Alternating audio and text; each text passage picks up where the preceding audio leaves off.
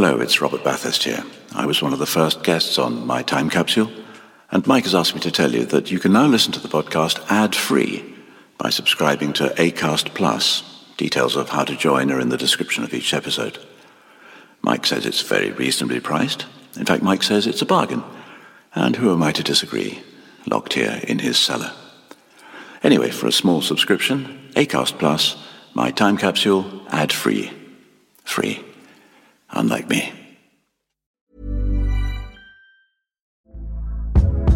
Hey there, it's Michelle Norris. I'm host of a podcast called Your Mama's Kitchen. When I travel, I'm usually looking for a way to find a taste of home when I'm not at home. And one of the things I love to do when I am at home is entertain. And Airbnb allows me to do that. When I was in California recently, I rented a house that had a great kitchen. And when we were sitting around the table, we were all thinking, we're in someone else's house. Someone could be in all of our homes as well. If you have a home, but you're not always at home, you have an Airbnb. Your home might be worth more than you think. Find out how much at airbnb.com/host. You should celebrate yourself every day, but some days you should celebrate with jewelry. Whether you want to commemorate an unforgettable moment or just bring some added sparkle to your collection, Blue Nile can offer you expert guidance and a wide assortment of jewelry of the highest quality at the best price. Go to BlueNile.com today and experience the ease and convenience of shopping Blue Nile, the original online jeweler since 1999. That's BlueNile.com. BlueNile.com.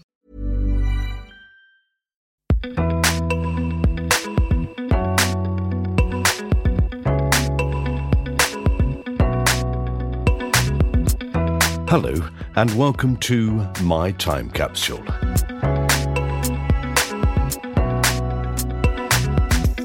My name's Mike Fenton-Stevens, and My Time Capsule is a podcast where I ask my guests to tell me the 5 things from their life that they would choose to preserve in a time capsule. They pick 4 things that they cherish, but they also pick 1 thing that they'd like to forget, something they want to bury in the ground and never think of again. My guest in this episode of My Time Capsule is the actor Annabelle Dowler, who has one of the most recognisable voices in the country, as since 1999 she has played the part of Kirsty in the record-breaking long-running radio drama The Archers.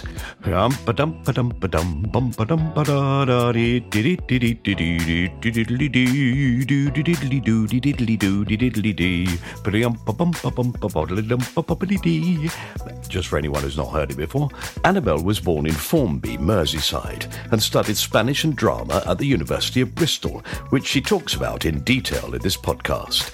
She's appeared in numerous plays at such theatres as the Everyman Liverpool, the Liverpool Playhouse, and the National in London. And you will have seen Annabelle in such shows as The 6 Wives of Henry VIII, playing Catherine of Aragon, Lewis, The Suspect, Breaking Silence, Brexit, The Uncivil War, Mother's Day, Doctors, Emmerdale, The Bill, Doctor Who, and the film Suffragette, with Carrie Mulligan, Helena Bonham Carter, and Meryl Streep. Annabelle was also the voice and the augmented by computer body, that means she was filmed with lots of little dots all over her, of May in the award-winning computer game It Takes Two. As well as The Archers, she can be heard on a number of other BBC dramas, including Agatha Christie's The Mysterious Affair at Styles. These are things that may come up, of course, but this is My Time Capsule, and it's up to my guests to choose what we talk about. It may be the work that they're best known for, but that isn't often the thing that matters most to them, the thing that they'd want to put in a time capsule. So let's see what Annabelle Dowler will choose, and if I can avoid calling her Kirsty. Have fun. But I did find ways of doing things that I thought that the producers and technical staff of The Archers didn't discover well before they did in lockdown. Oh, yeah, I bet you did. How long were you in it for?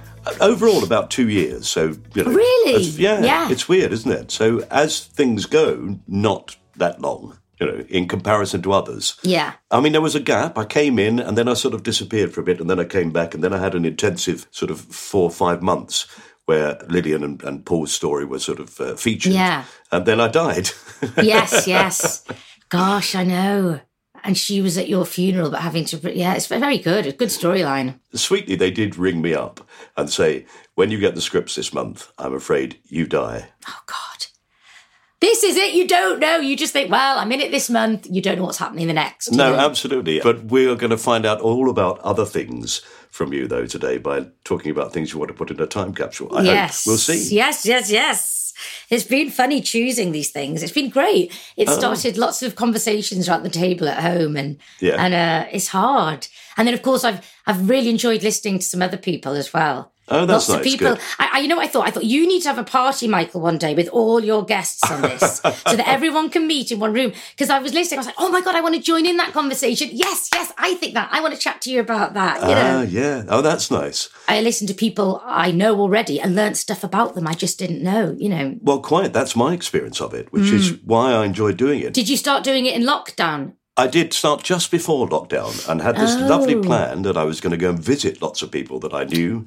I'd sit with them and have lunch and we were going to chat, and then I'd put this podcast out, which I did with a couple of people. And you could do that now, but I suppose it's just so much easier to do it from home now. It sort of is, and the thing has developed into what it is. I think that strangely I discovered that this way of doing it is almost more intimate than sitting in a room with someone. It's you and I staring at each other.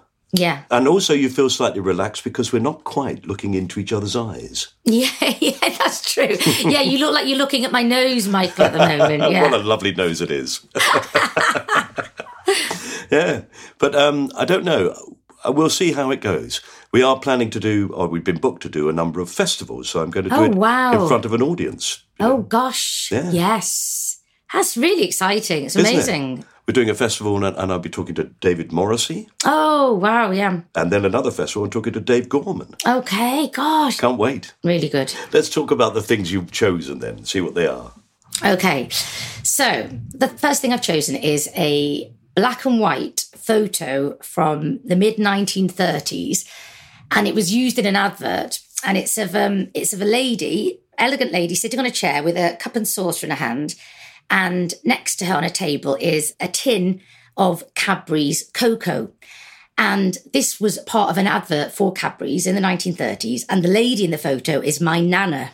So she's my dad's mother, Phyllis Dowler, or Phyllis Clift, as she was then. Yeah. And she worked at Cadbury's, and she worked in the admin, in the offices and in the advertising department. But they used to get her to be in some of the adverts. Oh, how brilliant. And so she was born in Birmingham, and she met my grandpa, who also worked for Cadbury's. They met at the Cadbury's factory and Cadbury's offices in Bourneville. But then they, shortly after meeting, moved to Liverpool.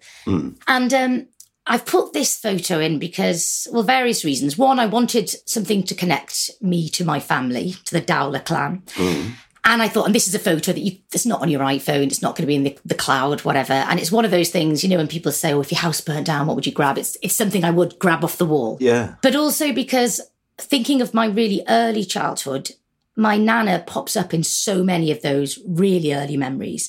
Because I was brought up in Formby in Merseyside, and my mum and dad are still in the same house, the only house they've ever lived in, the house they bought when they got married. I don't know if you know Merseyside well, but there's the train line in Merseyside called Merseyrail, and it goes from Liverpool to Southport, up and down all day. And I was very lucky in that my grandparents lived on either side of us in different towns, but my granny and granddad were in Southport. And that granny on my mum's side was very much a typical granny. She looked like a granny from a storybook, and my granddad was a bookmaker and a barber, and he worked with red rum, and they were more Lancashire. Wow. And down the line in Crosby, which is the Liverpool side of the line, was Nana and Grandpa, who'd moved from Bourneville. And we were in the middle in Formby, but I saw my grandparents all the time. And Sunday afternoons, we always went to Crosby for afternoon tea at my nana's. And this nana was not like your typical granny. Phyllis was incredibly elegant, incredibly vain, a total snob.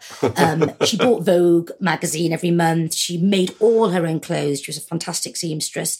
But she put on these amazing teas. And when I think about those early years, it's me and I've got two sisters, but one is 9 years younger than me. And so these memories are before she was even born. Me and my other sister, Francesca, going on a Sunday, and Nana would just do this amazing spread. And I was talking to my sister about this the other day, and actually some of the things were bizarre. The sandwiches she made, she used to do apple sandwiches, but they were delicious. I think she'd sprinkle sugar on the apple. And then salad sandwiches, which, I can't even get my kids anywhere near a salad, but these salad sandwiches were amazing. And I can still picture standing in her kitchen, and she'd slice onion really finely, slice tomato, cucumber, lettuce, sprinkle loads of salt on, cover them in vinegar, and then shove them in bread with butter. But you'd eat them, straight away, otherwise the bread would get soggy. And they were amazing. And I actually thought, I've never made a salad sandwich in my life. I might give it a go this weekend. And then she'd make like little chocolatey tiffin bites and shortbread, and she'd make lemon meringue pie, and there'd always be this amazing caramel nutty sauce that she'd make to put over the vanilla ice cream at the end for pudding. And it was the same thing every week. And it's just such a regular part of our weekly routine going around on a Sunday. And she had a room in her house that where she had her sewing machine, and she had the proper sewer's mannequin and shelves of tins of buttons and lace and all these. And it was just like this Aladdin's cave of her sewing life. She made everything, and she'd always make us clothes. And we'd have to, every time we'd go around, and we'd have to try the latest outfit. And there was always matching outfits. She'd be making me and my sister little smock dresses and all that, and the sailor collars. And I just loved standing there and having these fittings at Nana's on a Sunday, because I still love having a costume fitting now. I actually find it the most relaxing thing. I always feel like I'm going to fall asleep. Just people just gently putting a pin here and tuck there and just moving you around. I just love it. I love that attention, just standing there and someone making something for you. And Nana used to come on a lot of holidays with us as well. We used to go to Cornwall.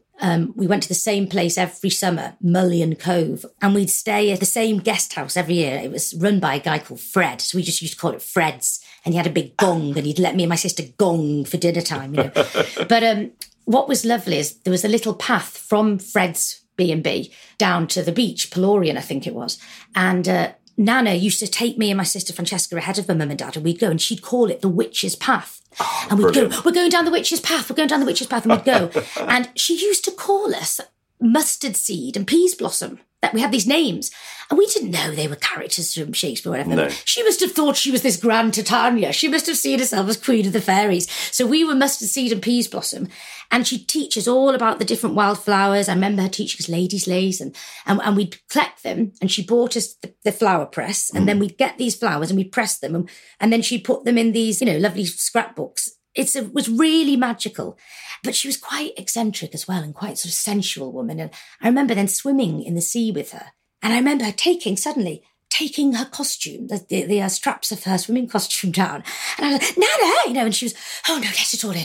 Let the water in, darling, let it in. Feels wonderful, doesn't it? She was like this. She didn't have a Liverpool accent. She had a tiny bit of a Birmingham now and again, it would come up, but she'd try and stamp that out. She really was a snob. Well, she worked at the advertising department at Cadbury's. Well, yes, exactly. Yes. And she was, she was an attractive woman. She had wonderful calves, and she used to tell people to compliment her on her wonderful tight calf muscles when she walked on the beach and this sort of thing. But she was a real character, and I loved all my grandparents, but she's probably the one that I feel I get quite a lot from, personality-wise and genetically maybe, because I look nothing like my sisters. We're very different. My mum and dad, no one ever says I look like my mum and dad, but I do look like my nana. And often people see this photo and they think it's me in a play. And she was a very creative woman. And I get the acting side more from my mum, who did loads of Amdram while we were growing up. Yeah. But my nana was always sewing or doing some sort of artwork, or she was always busy and quick. And I'm like that. I've got her tempo.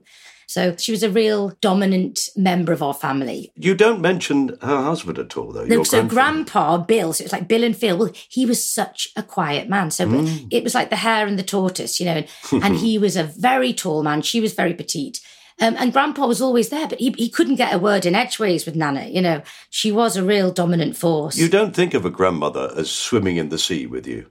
That's an unusual thing. Normally they go, no, I don't do that anymore.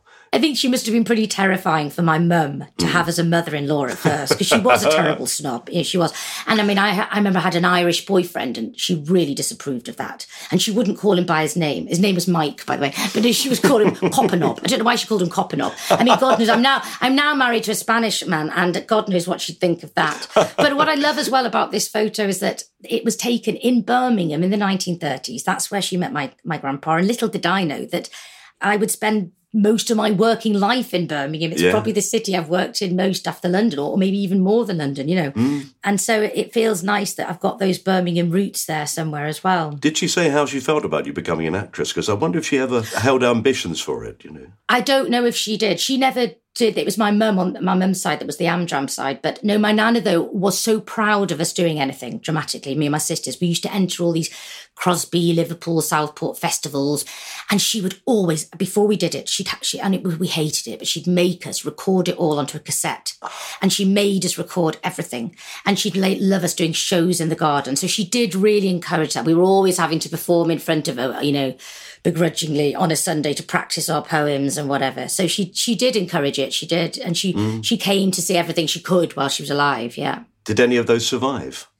Oh, gosh, I thought that. And I think they must do, but they're probably up in my mum and dad's loft. And they're always saying, I've got to go through all that stuff. So I bet they must be there. But I don't have any here. Well, honestly, your Nana, who sounds absolutely fantastic. I mean, I feel sort of bad. I don't want to just signal her out as a special member of my family because they're all special to me. But if there was just one photo that would then be in the time capsule to associate with the Dowler family, it would be that one. Yeah. Because it leads on to other memories. Everything else, absolutely, yes, clearly. Yeah. I really want to go back to my mum and dad still go to Cornwall, but I've not been for years. I must go back there, take my own kids, yeah. Yeah. I wonder how small that path is. I know. Overgrown, unused now, full of Probably. fairies. Dangerous. Too dangerous for people to go down. And she tottered down there in her heels. Oh, she did, with her costume ready to reveal. Yes. Well, that's what that photograph into the time capsule to remind you of the whole Dowler clan. Yeah, yeah. That's marvellous. Okay, so what's number 2? So number 2 is a map, and I love maps. We've got 3 big maps in our house, and I'd have one in every room if my husband would let me. But and it's not that I'm great at geography or would be good at that game that my daughter now plays all the time. We got obsessed with Wordle, and now there's Wordle. And you have to. Wordle, I do know it well. Yes. My grandson is autistic, and he does Wordle first go every time. No. Yeah. He knows the shape of every country in the world. Oh, my word. Mm-hmm. My goodness, that's incredible, isn't it? That really is. How old is he? 10. Oh, my gosh. I don't love maps because I'm particularly good at that. I just love the look at maps. And anyway, this map I saw in a second-hand furniture shop in Forest Hill, where I live in southeast London. There's a fantastic shop called Wild Horses. But I saw this map and I just went, I'm having that because I just love the colours. I saw it was of Europe. It was reddy pinks and greens and blues and turquoise. And that's all I saw. I just loved it. And it was obviously old. It was vintage. It was, So I bought it. And when we got home, my son and I looked on the back and there's a little stamp. And we Googled and it's from a bookshop in Antwerp. And it's all in Dutch. Yeah. And so what it says is it's Europe in the 16th century. So I love this map just for what it looks like. And it's always a talking point when people come over. But the reason I've chosen it is because the country that pings out there most, because it's in this lovely pinky red colour, is Spain. Spain and the Spanish language and Spanish people are a huge part of my life and a huge part of who I am. Right. It all started when I started learning Spanish at school, like anyone, age 12. But I just had a fantastic Spanish teacher. I was at a normal state Catholic, comprehensive, mixed state school in Merseyside, in just outside Crosby. But I had this fantastic Spanish teacher who wasn't Spanish. He was Dave Holmes from Derbyshire. But he was absolutely brilliant. And I can still picture the way he taught certain, like the subjunctive. I can remember how he taught it as like, his teaching of grammar was superb. Every Friday when we did A-level, he'd give us a topic to talk about, and there might have been 50 questions on this topic, from abortion to your favourite TV programme, and you'd have a week to prepare every single question, and then you had to speak about it every Friday. So every topic that could come up, you had discussed in such depth. Wow. The literature he did still stays with me today. He was just such a brilliant teacher, and he got the exam results, and he also loved Spain, Spanish people, and cycled through Spain every summer. And so I always loved studying Spanish and knew I wanted to do GCSE, A-level, whatever. But it also started when I went on, ironically, a French exchange, because I went on this French exchange when I was 14 to the house of a girl called Veronique, just outside Paris in Orléans. And Veronique had been in our house for 3 weeks. Yes. And then I flew back with her for 2. Why people thought this was a good idea. 5 weeks with a stranger. Who've never met. I, at this point, I was a young 15-year-old. Yeah. And she was an old 17-year-old. Oh, no. And she was awful and surly, barely made eye contact with me. And I remember my mum, I'd given up my bedroom for her, and we'd emptied the wardrobe, and we'd given her like a stereo and, all this. And she's smoking in my bedroom. And my mum had said, Veronique, you can smoke downstairs, because at the time my dad smoked, But no, she smoked in my bedroom. And I remember saying, oh, my new curtains stink of smoke now. They stink for months. And then I got to Orléans and was given this sort of tiny little box room. Well, fine, whatever. But honestly, I experienced homesickness in the most profound way because my kids will never do this. They will never get this homesick because you don't get that immersion in a foreign language like we did if you did an exchange like this. I spoke 0 English for a week. Well, I was there for 2. And I remember feeling so homesick. I hated the food. I remember they just gave me a plate of spinach. Well, I'd never eaten a leaf of spinach in my life. I remember they gave me a plate of raw grated carrot with a blob of mayonnaise on the side. I mean, I don't know if this was typical French food or what, but I hated it. Veronique never spoke to me. And every night I'd go to bed with a Jilly Cooper book. I'd taken 4 Jilly Cooper novels to read, not Riders and all those ones, Rivals, but I had these ones called Prudence, Emily. And I used to go to bed and lose myself in Jilly Cooper and plan how I was going to go home. I was going to get a train to Paris, get a train to Calais, and I'd somehow get the boat back home. And then I'd get a coach to Liverpool. Anyway, Veronique then said to me, next week I have 2 more people there coming to stay. And she said they're Spanish. Anyway, the next week, Maria and Antonio arrived from Santander, brother and sister, a few years older than me, and my life changed because they didn't speak French and Veronique didn't speak Spanish. And suddenly I was this trilingual, multilinguist in the middle. My personality was coming through. I fell in love with Antonio and Maria. I wanted to be Maria. I remember just seeing the Spanish girl with this chocolate tanned skin and what now would seem like the most hideous pink neon shorts and a baggy T-shirt, and she painted her nails white. But she, to me, was just the epitome of coolness. And Antonio, her brother, who just seemed to lounge around the place, and the 2 of them went round with their arms round each other. And I was like, oh my God, I want an older brother. They hug each other and they're just cool. And she sits on the sofa with her leg over his. I just wanted to be Spanish. And basically, after that, never saw Veronique again. But Maria and I, the next summer, I got the boat to Santander, took a school friend with me. I remember my mum and dad put us on the coach in Liverpool, coach to Plymouth. And I had 2 weeks there. And then cut to 10 years later, I went to her wedding. And we're still in contact now, which is lovely. But I remember coming back on the boat from Santander. And I was sort of, dramatic teenager. I feel Spanish. I want to be in Spain. I know I have to come back and live in this country when I'm older. And so that was it. I was going to do Spanish at university. And I did. I went to Bristol and did Spanish and drama. And that was it. And I'm now married to a Spanish guy. Oh, brilliant. What I wanted to say about the map as well is that bizarrely, there's only 4 cities on this map of Spain. 4. But bizarrely, they're all pretty significant to me. So there's Granada, where I went on my year abroad. So I had a fantastic time my year abroad, did half the year in Ecuador, half the year Granada, lived with Spanish girls, had a Spanish boyfriend, just loved the whole thing. Fantastic student city where you can be skiing in the Sierra Nevada one day and on the beach the next. And you can do all that within the same week. And then Madrid is where I went to live after university. I knew it. I thought I wanted to be an actor, but I didn't really know how to go about it. And I thought, I've got to get this Spanish thing out my system first. Because I reckon once you say you want to be an actor, you've got to stick in it for a bit. So I'll go and live in Spain now.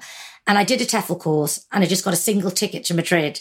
And I got a job at the British Council, which was pretty remarkable because I didn't have much teaching experience. I'd done a bit in summer holidays, but they wanted someone who had drama because they wanted to run a sort of summer school where they had a drama sector to it as well. So I had a year in Madrid doing that. And then I got into a theatre company and I'd been and seen this show and it was a bilingual theatre company. It was a show about Shakespeare, 2 British actors, 2 Spanish actors talking in English about Shakespeare, but performing scenes in Spanish. So I saw the show and I thought, oh my God, I want to do that. How many actors are there in Madrid that could do this? And then they said they were doing auditions for a second cast to do a tour.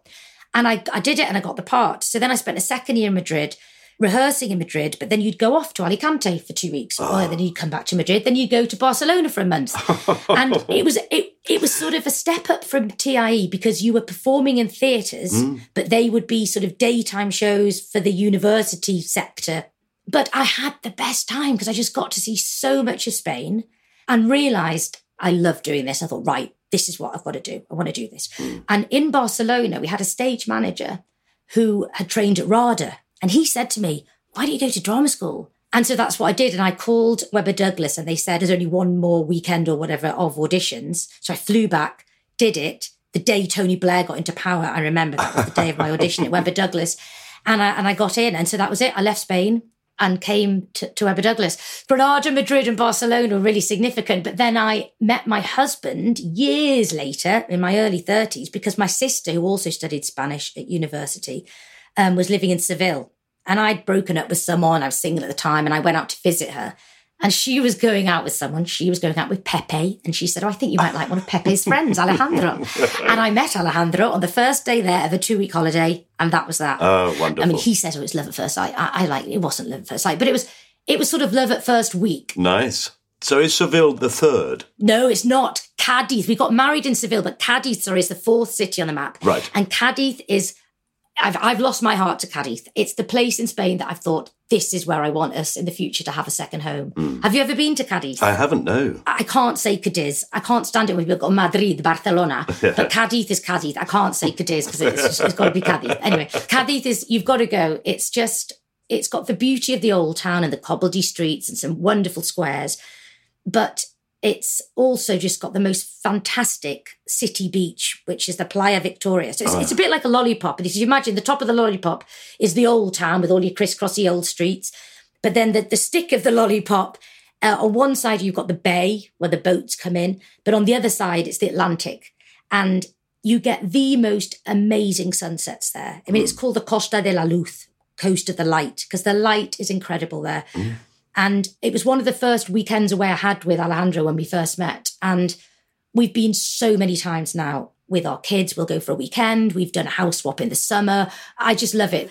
I'll need a few more voiceovers or Arches episodes before we can afford a place there. But in the meantime, I'll keep discovering different Airbnbs, you know. Yes. I have used my Spanish in my career. My first TV job was actually playing Catherine of Aragon in the David Starkey's series. You know, he used to do all those sort of docudramas. So they needed someone who could speak English with a Spanish accent. But then they also needed you to be able to speak Spanish because there'd be lots of bits where there'd be David Starkey, you know, going on. And in the background, you'd hear me speaking Spanish. And it's so funny because when we watched it back, basically, there was a whole scene. I think they said, okay, this is when Catherine gets the letter saying, yes, she is going to marry Henry. So I had to sort of talk to my lady in waiting, improvising in, you know, period Spanish, for God's sake. And what they did when they edited it, it was sort of this big climactic music and it stops. And there's me and I go, y mi madre va a estar súper contenta, you know, trying to be young. I mean, I was in my mid-20s playing at that point a 16-year-old, had to wait. So I go, que mi madre va a estar súper contenta, which translated me, oh, my mum will be well chuffed. And I thought, oh my word, if there's anyone Spanish watching this, they're going to be getting the complaints to Channel 4.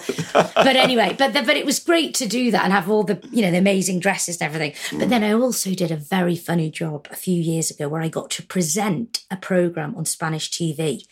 And this was bizarre because we filmed it all in England and it went out on the equivalent of BBC Two at some ridiculous hour, like 6 a.m. in the morning. So obviously the only people who watched it, friends of my husband's who'd come in late like and say, oh, I saw you the other night, you know. And basically it was a Spanish language programme, but it was called That's English. And it was like almost a sort of piss take of The One Show. So it was hilarious because it was myself and a guy called Ashley, who was an experienced sports presenter, whereas I'd never even read off an auto cue in my life. But the first ones, it was presumed that the viewers were not, you know, they didn't speak much English. So you do a bit in English, you do a bit in Spanish. It was things like sausage. I like sausages, salchicha. But we had such a laugh doing it. Yes. There was like a little sort of a drama, sort of like a sitcom within the programme called Grand Hotel. So it'd be like, ahora vamos a ver el próximo episodio de Grand Hotel. Let's watch. And then you'd sort of sweep yourself around to look at this green screen behind you. Anyway, it was hilarious. And we did it for, you know, years. Well, we're going to take that wonderful map. What a find that is. But also, what a wonderful world you grew up in, where you were at a normal, just everyday school and were being taught Spanish by a man who really knew his stuff. Yeah. What a fantastic thing to have in your life, to have another language. Yeah. So we put the map in. That's number 2. Yes. Okay, right. So let's move on to number 3. Right, this is the point in the podcast where we have to take a short break for some adverts. We'll be back very soon, unless, of course, you have subscribed to Acast Plus for a very small monthly fee, in which case you'll be helping us greatly, and this podcast will be ad-free. You can find the link to Acast Plus in the description of this podcast. For everyone else, we'll be back after these messages. Hey, I'm Ryan Reynolds. Recently, I asked Mint Mobile's legal team if big wireless companies are allowed to raise prices due to inflation. They said yes. And then when I asked if raising prices technically violates those onerous 2-year contracts, they said, "What the f*** are you talking about, you insane Hollywood ass?" So to recap, we're cutting the price of Mint Unlimited from $30 a month to just $15 a month. Give it a try at mintmobile.com/switch. $45 up front for 3 months plus taxes and fees. Promo rate for new customers for limited time. Unlimited more than 40 gigabytes per month. Slows full terms at mintmobile.com.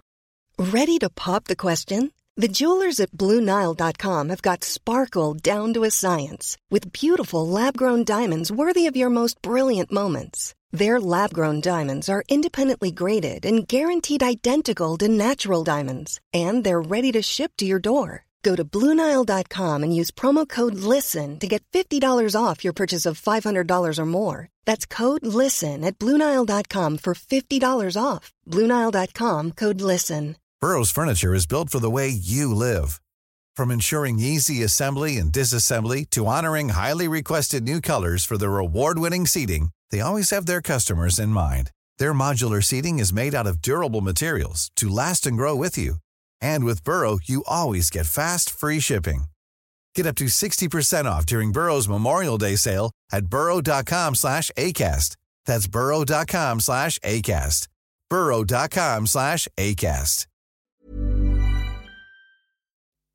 Welcome back to part 2 of My Time Capsule with Annabelle Dowler, better known perhaps as Kirsty from The Archers, a subject that so far we have almost managed to avoid.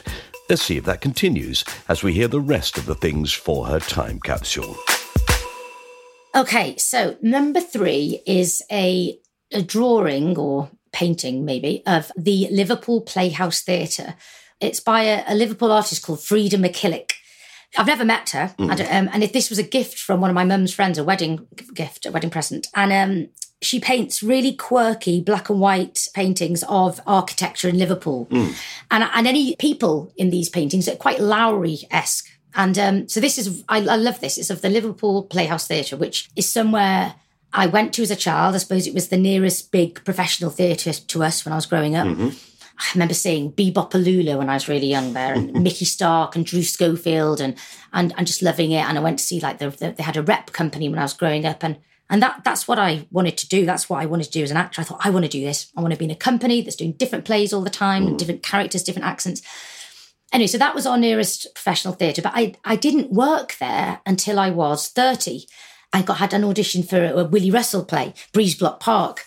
And what was fantastic about this was that Mickey Stark was playing my dad and Drew Schofield was playing my uncle in it. Oh, wow. And I don't know if you know it, it's a very, I think it's hilarious. There's some hilarious speeches in it. It's just about a family at Christmas, a rather disastrous Christmas. And it was the Christmas show at the Liverpool Playhouse. So it was just a dream to be working there, having gone there as a child, and to be working with people I'd seen and respected when I was little. And also what was funny is that Willie Russell, because my natural accent, I think I've had, the way I speak now, I think, is the way I've probably always spoken. My parents don't have a strong Scouse accent. In fact, I was so embarrassed that they didn't when I was at school because they spoke too posh. You know, they didn't say up, they said up. And I remember sort of saying, parents' evenings, I'd be like, oh God, please, can you say last tonight and not last? I was so embarrassed. And I remember at school being like, people used to call me a snob. I mean, I wasn't bullied, but we were from Formby, which was sort of the posher side of Liverpool. And I remember being called a snob because I didn't say mum, and desperately trying to nudge my vowel sounds because I said mum. And it's really weird now because my sisters and myself, we never got to say mum. It felt too much. So we have developed this strange vowel, mum. And often people say to me, are you Welsh? Are you Welsh? Because it does sound, because it's very near, obviously, North Wales anyway, Liverpool, Formby. So I went from saying mum to mum, and then it stuck there. So I've got this weird accent, which is, you can hear the Merseyside and the Liverpool in the lilt, but I would always, for acting purposes, I'd never use my own voice. So I'd always have funny? to go I was going more to ask Scouse. you earlier when you mentioned going on holiday occasionally to South Wales. I nearly asked if you'd ever lived there. No, it's from having that soft Merseyside thing or just a softer Liverpool. So acting-wise, I'd want to use, when you have to do monologues to get into drama school or whatever in the showcase, I always thought, right, got to use the Liverpool somewhere. So I'd always go more Scouse and do a Liverpool one. And then I would do an RP. Because when I was at drama school, I remember the head of our drama school saying, well, you sound like you should be in Brookside, but you look like you should be in a period drama. And that's what I sort of got all the time. And the two didn't necessarily go that well together. But I wrote to Willie Russell when I was applying for drama school. Lots of us did it at the time. You'd write to people, famous actors, to say, please, can you help with my fees, basically, my living expenses when I'm going to drama school. And I wrote to Willie Russell. I said, look, I've always loved your plays and I've performed them at school and I've done this and I've done that and I used this piece to get into drama school and I would wondering if you could donate at all to help me through my year there. And he sent me a cheque for 250 quid, which, paid for a couple of cups of coffee in Kensington at the time, Webber Douglas. But no, very, very generous, very nice. So on press night of Breeze Block Park, I put a cheque for 250 quid in the card to him. And I said, this is for you. I don't know, because I hadn't mentioned it to him during rehearsals. And he went, oh, no, Annabelle. No. Pass the baton on, Annabelle. Go on. No.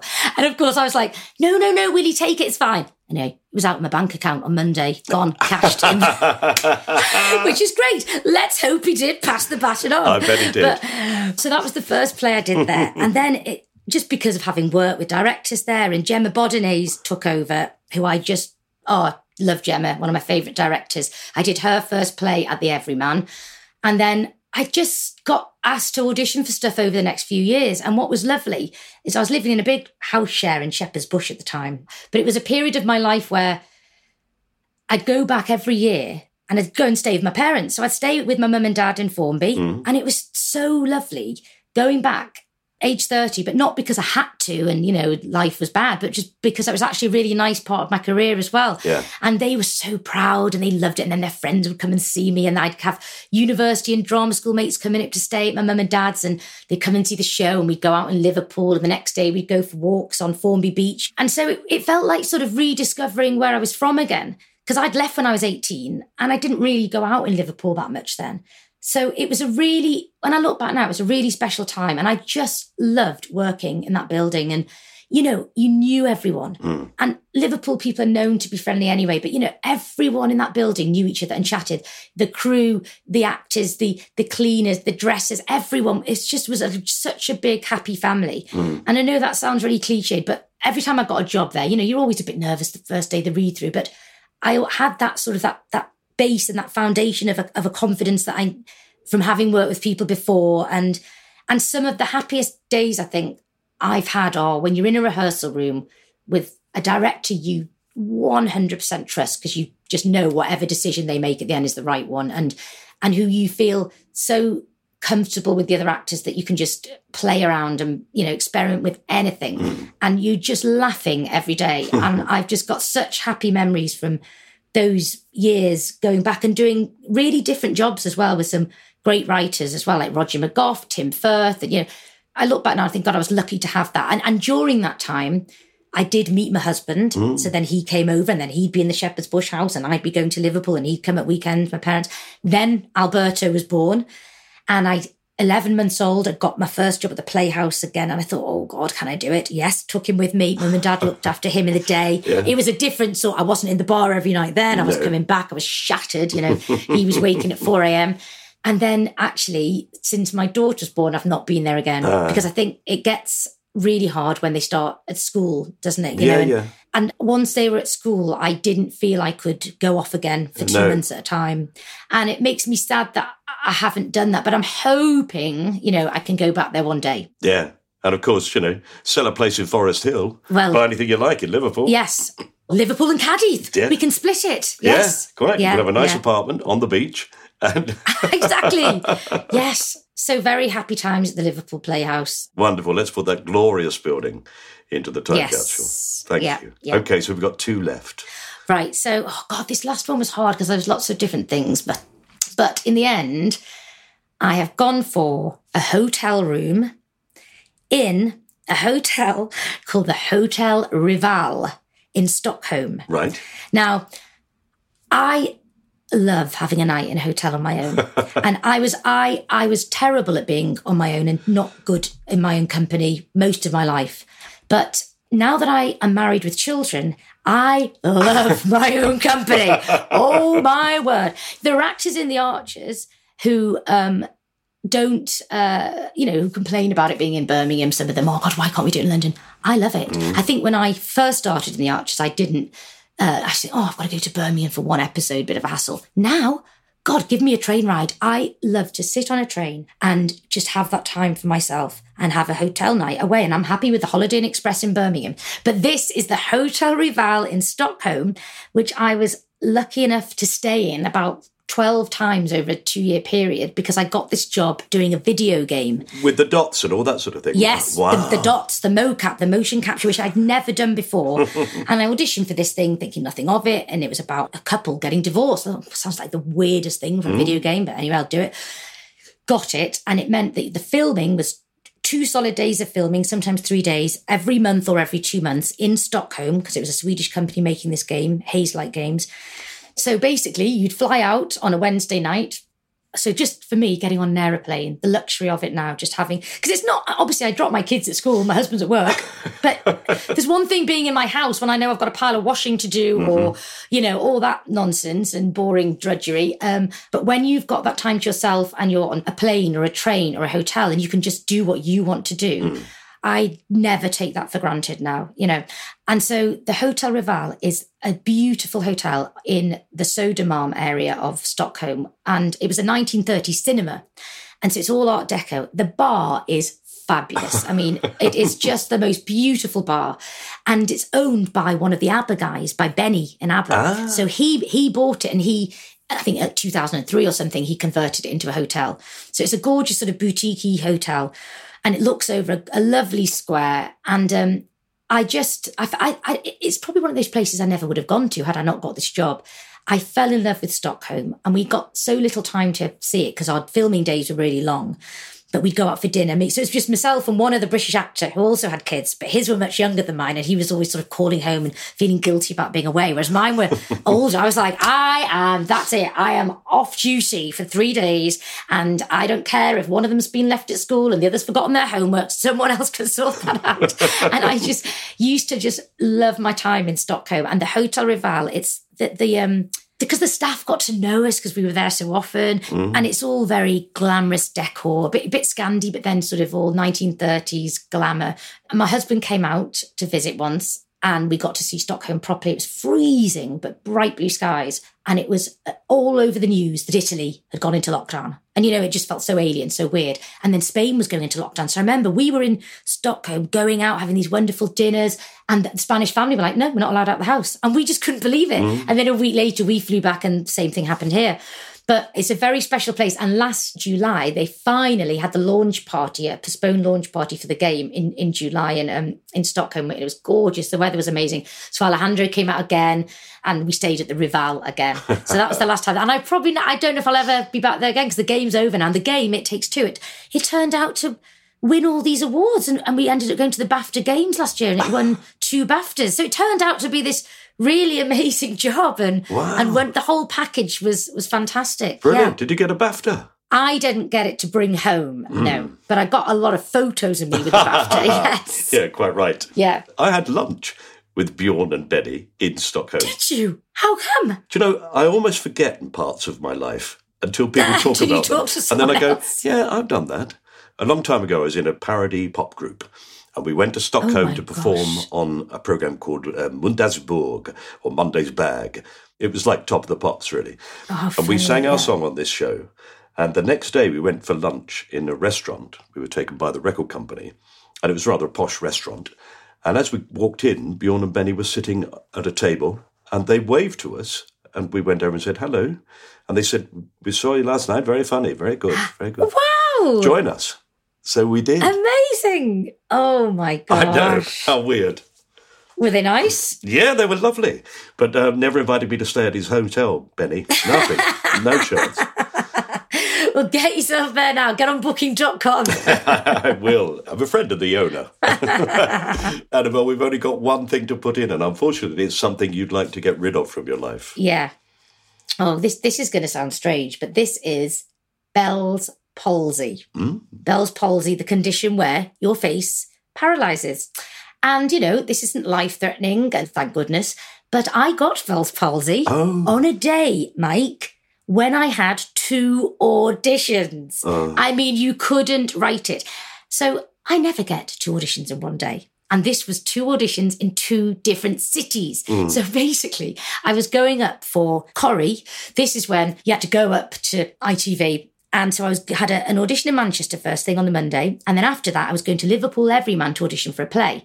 And it was the lead woman in this play, written by a brilliant writer who I'd worked with before, Irish character, an Irish suffragette in 1916, an Irish activist. And I really hadn't done theatre for a while. And I thought I could make this work. It's not too long a run. And I'd really prepped for it. And I had to sing in the audition and all this. Anyway, because it was all happening on a Monday, I thought I'll go and stay with my parents the night before. And then I can go straight to Manchester, to Liverpool, back to London. We were going to Spain for the whole summer 2 days later. And it was the Wimbledon final day. We love Wimbledon, and watching Wimbledon with my parents, massive sort of ritual in our house. So I got there in time for the Wimbledon final. But I went to bed that night, and my auntie was in my bedroom, and I was in my sister's room with my sister in the other single beds. And that night I brushed my teeth, and I felt like when you've had an injection at the dentist and a bit numb, and my eye was a bit sore. Anyway, didn't think anything of it. Woke up the next morning early, all ready to get the train to Manchester. And my eye was watering loads, and my mouth was now really feeling fuzzy. And I thought, oh my God, what the hell is this? And I sort of, Googled numb lip, watery eye. Straight away, Bell's palsy comes up. And I just think, oh my God, no. And my sister was like, forget about it. Don't Google anything else. Just go now. Get to Manchester. So I get to Manchester. Thankfully, and so this was the right side of my face I could feel going a bit weird. The camera was on the left side. But my mind is going crazy. I'm clearly going, what the hell is this? Oh my God. I'd already Googled more. I'd seen that you have to get steroids straight away if it is this. Well, you're terrified as well also that suddenly your face does start to droop. Well, God, yes. Well, I was not at the drooping stage of this. But at this point, it's just a bit fizzy and numb. And watery sore eye, because what I realised was it wasn't blinking properly. Anyway, so I got through the Corrie audition. I was probably terrible because I was just thinking, oh my God, I've got to get out of here. I rushed to Piccadilly Station. I get changed out of my doctor garb. I change into an Irish suffragette. I don't know what I was wearing, but and I get there. Now, by the time I get to Liverpool, it's getting worse. And it's an hour train journey. Now, I had the previous week, because I'd had this polyp on my vocal cord in the past, which wasn't causing me too many problems at all. It's fine. I could sing and everything. But I used to go and sometimes get a bit of vocal cord therapy, which is basically just having a big massage around your neck. And I'm not saying it is this at all, but I rang the guy who'd done it and said, oh, this is happening to me. I'm not sure if, and he said, well, try some exercises. So I'm on the train with him on FaceTime do this. And I'm going to go, and do all this. And I'm seeing that one side's not quite moving like it should. But anyway, It was awful. So I get then to the Everyman, and the way they positioned me in that rehearsal room for this audition, they literally had me 90 degrees to the director with my bad side in the total view of the director. And I had to do a 2-page monologue in Dublin accent, 1916, and sing a song. And I'm now thinking I look like a flipping mannequin. And not just a mannequin, but a mannequin who's crying because my eye won't blink and there's tears coming out. And I remember I was going from 1916 Dublin. I ended up sounding like 2020 Belfast. My accent was all over the show. I got through the song and I could not get out of that room fast enough. And basically got the train back. I went to bed that night. We were packing cases for Spain. And that morning I got to the doctor, burst into tears in front of this nurse and said, I know it's Bell's palsy, I'm an actor, you have to give me steroids now. And then I remember crying later in the day with my husband and looking in the mirror. Seeing yourself crying with Bell's palsy is a bit of a weird sight. Half your face screwed up, the other looks like you've been Botoxed to the hilt, do you know what I mean? It was the strangest thing. And then we got on a plane and they'd said to me, you have to wear a patch, you have to wear an eye patch to keep your eyelid shut, because otherwise your eye's going to get damaged because it can't blink. And I literally think I grabbed a pirate patch from my kid's toy box, turned it inside out so I didn't look like I was going to some blooming party, and was on the plane with this patch which kept falling off. I mean, honestly. And then they said to me, you've got to tape your eye down at night because at night it can't close. So literally there was this whole ritual every night where we were having to get this special surgical tape. And honestly, the whole thing was a nightmare. Do they tell you how long it's going to last? No, well, I thought, it'll be like antibiotics. It'll kick in 3 days. I'll be fine. Yeah. No, I read it could be up to 5 months. I thought, oh my word. I was very lucky. 5 weeks and I was fine. And thank God it was the summer, big sunglasses, people couldn't see. But of course, I'm imagining headlines, Archer's actress really does only have a face for radio. I'm thinking of it. I was like, I'll never be able to do a play again. I'll never be on screen again. I'll just have to be like hounding my voiceover agent the whole time for jobs. Anyway, so I said to my agent, this has happened, but I was away anyway, thank God. I don't want any self-tapes this summer, And that, funnily enough, when I got back and I said, I'm okay now, I'm okay, we can start the self-tapes again. The first self-tape that came through was for the video game, It Takes Two, which turned out to be that job. And I sort of thought nothing of it. I was just so relieved to have an audition again, lines to learn, script to prepare, do a self-tape, get one in again. And then that was that. So I never want that to happen again. So please stick it in the time capsule. Oh, awful. Well, it's awful for an actor and awful for an actor when you got 2 auditions in one day. Yeah. That was not fun, no. Oh, and I didn't get either job, needless to say. No surprise there. Anyway. But next time you'll be called back for Corrie. They say, we want this woman who cries all the time, but only half of her face. Yeah. Annabelle, it's been really lovely talking to you. Oh. Listening to you, in fact. You're just such a fantastic talker. God, I know I speak too fast. I meant to say to you at the beginning, should we have a code for when I start speeding up? And I should have given you a sort of slow down code. No, that's fine by me. I love it when people come on here and just tell me things. It's fantastic. It's been enormous fun. Oh, thank you. It's been lovely to do. You have been listening to My Time Capsule with me, Mike Fenton-Stevens, and my guest, Annabelle Dowler. There are lots of other episodes available and many more to come, so please do subscribe to this podcast and we'll keep you posted and readily supplied with every episode as it's released. Please do rate and review the podcast on whichever platform you've chosen to listen to us on. And if you want to see what we're up to and what's coming up, why not follow us on Twitter and or Instagram? And you can befriend us on Facebook. And you can listen to the theme tune on Spotify if you search its composer and performer, Pass the Peas Music. This was a cast-off production for Acast, and our producer was John Fenton-Stevens. Right, I'm off to find a new chemist. Don't worry, the old one hasn't closed down, like lots of them. I just don't fancy going there anymore. Not after what happened last time. I mean, I went in there and I asked if he had a cure for hiccups, and he just jumped out from behind the counter, shouted boo, and then slapped me around the face. He then said, "Did it work?" Mom deserves the best, and there's no better place to shop for Mother's Day than Whole Foods Market. They're your destination for unbeatable savings, from premium gifts to show-stopping flowers and irresistible desserts. Start by saving 33% with Prime on all body care and candles. Then get a 15-stem bunch of tulips for just $9.99 each with Prime. Round out Mom's menu with festive rosé, irresistible berry chantilly cake, and more special treats. Come celebrate Mother's Day at Whole Foods Market. Why don't more infant formula companies use organic, grass-fed whole milk instead of skim? Why don't more infant formula companies use the latest breast milk science?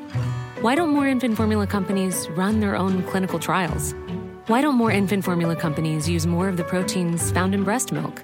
Why don't more infant formula companies have their own factories instead of outsourcing their manufacturing? We wondered the same thing. So we made ByHeart, a better formula for formula. Learn more at byheart.com.